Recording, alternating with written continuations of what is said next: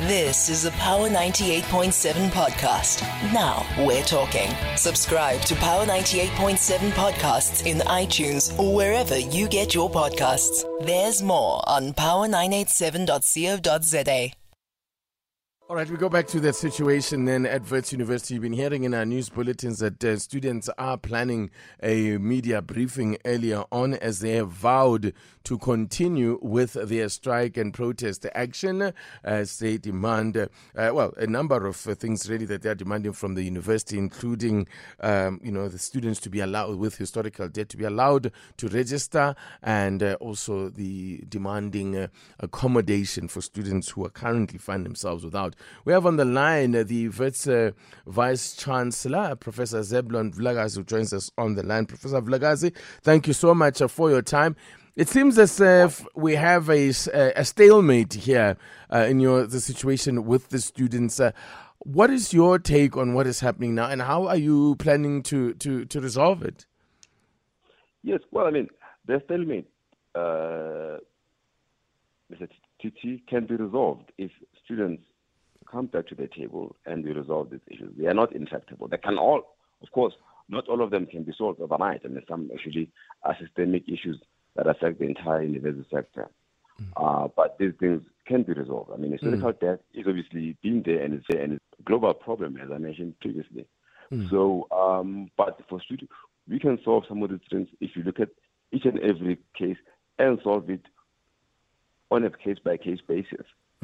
So any problem that we have requires people sitting down and at work. I invite the SRC president, the SRC executive to come back to the negotiating table, because they left the negotiating table to go on the streets. Because at the end of the day, it is them who are going to miss out, because, as I mentioned, as you might have observed, the academic program is continuing. Well, and the number of protesters is dwindling by the day. You're going to have a challenge on your hands, because now you also have the situation where you are now being accused of criminalizing students. You have suspended the SRC president, and yet you're calling for them to come back to the table. That is not acting in good faith. How would you respond to that? First, let me put on record that in a democratic society, protest is part and part of society within bounds and limits. The protest is a democratic means of expressing one's dissatisfaction with something. However, that shouldn't transgress and also impose and disrupt process, cause damage to property, and impose on other people's right to learn. Not all students are protesting. So therefore, that is the concern that I have, that irrespective of whether you're the SC president or any other student, it is any student, whatever office they hold, are bound by the rules and regulations of the university. Now, that being the case, though, they say, the students will maintain that, you are singling out individuals, that he is a student leader and should have been put through a process. Before that, the SRC has accused university management of being too hasty with suspending some of the student leadership. No, we didn't only suspend student leadership. We suspended students who actually transgressed. And to re-emphasize the point, Mr. Titi, it is a process we will follow. Suspension is part of following the process. If you infringe on others' rights, therefore you can't get to university whilst we're investigating. Always get, even if I was to be, if council was to find me running foul of the university rules, I would be suspended and be put on leave, subject to the investigation. What applies to me applies to all.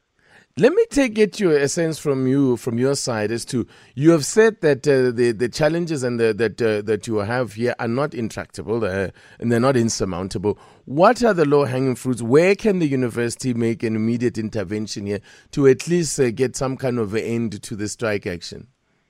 There are issues. Obviously the list is quite long. I wouldn't have time to go through that. And some of them, in many cases, by the time the SSC started protesting, we're beginning to at least attempt to solving them. We cannot solve all problems. We cannot solve problems that are systemic overnight. They require a much bigger systemic engagement. That is the art of negotiation. That is actually it's a give and take. You don't come to the table and say, I want it all, right? I mean, there has to be like give and take. That no, this we can do this year, this we can work on. That is part of how we've been dealing with the SRCs over the last 2 years. Is there a need for the Department of Higher Education here to get involved here? Do you need an intervention at that level? Well, I mean, the department's role is to manage the educational sector at the national systemic level. I think the university, of course, has got its own autonomy. You've got the council and you've got various stakeholder bodies. So therefore, this is actually a student discipline internal matter of the university. And it's within the powers of our officers to manage it. Just basically, I'm appealing to the students once again to come to the table. You're calling for them to for the students to come back to the table. They, on the other hand, are vowing to carry on with their protest. They've called this media briefing. Not sure what's going to come out of it. Something's got to give. Well, actually, as I mean, the numbers are dwindling. The academic program is continuing. You know, some other lectures are online, some other lectures are in person, some other lectures are in hybrid or blended mode. So therefore, who is losing out here? We are well into the third week of our academic program, with 3 weeks to go before end of term. So therefore, it would be irresponsible of me to drag it whilst these young people are losing out. So therefore, you know, those need to come to class, because it is not in the best interest to continue this. Yeah. We need a de-escalation, though. I mean, some of the language that's coming out of us to the SRC. I mean, I saw a media release they put out where, you know, we hear language such as the enemy, that being referring to U.S. student university management, you know, and that kind of unsavory talk. So we need some kind of a de-escalation, surely, at this point. Well, actually, I agree with you. I mean, this is uncalled for. You know, the enemy actually is gone. I mean, in the old days, there was an enemy. You're all on the same side. Okay.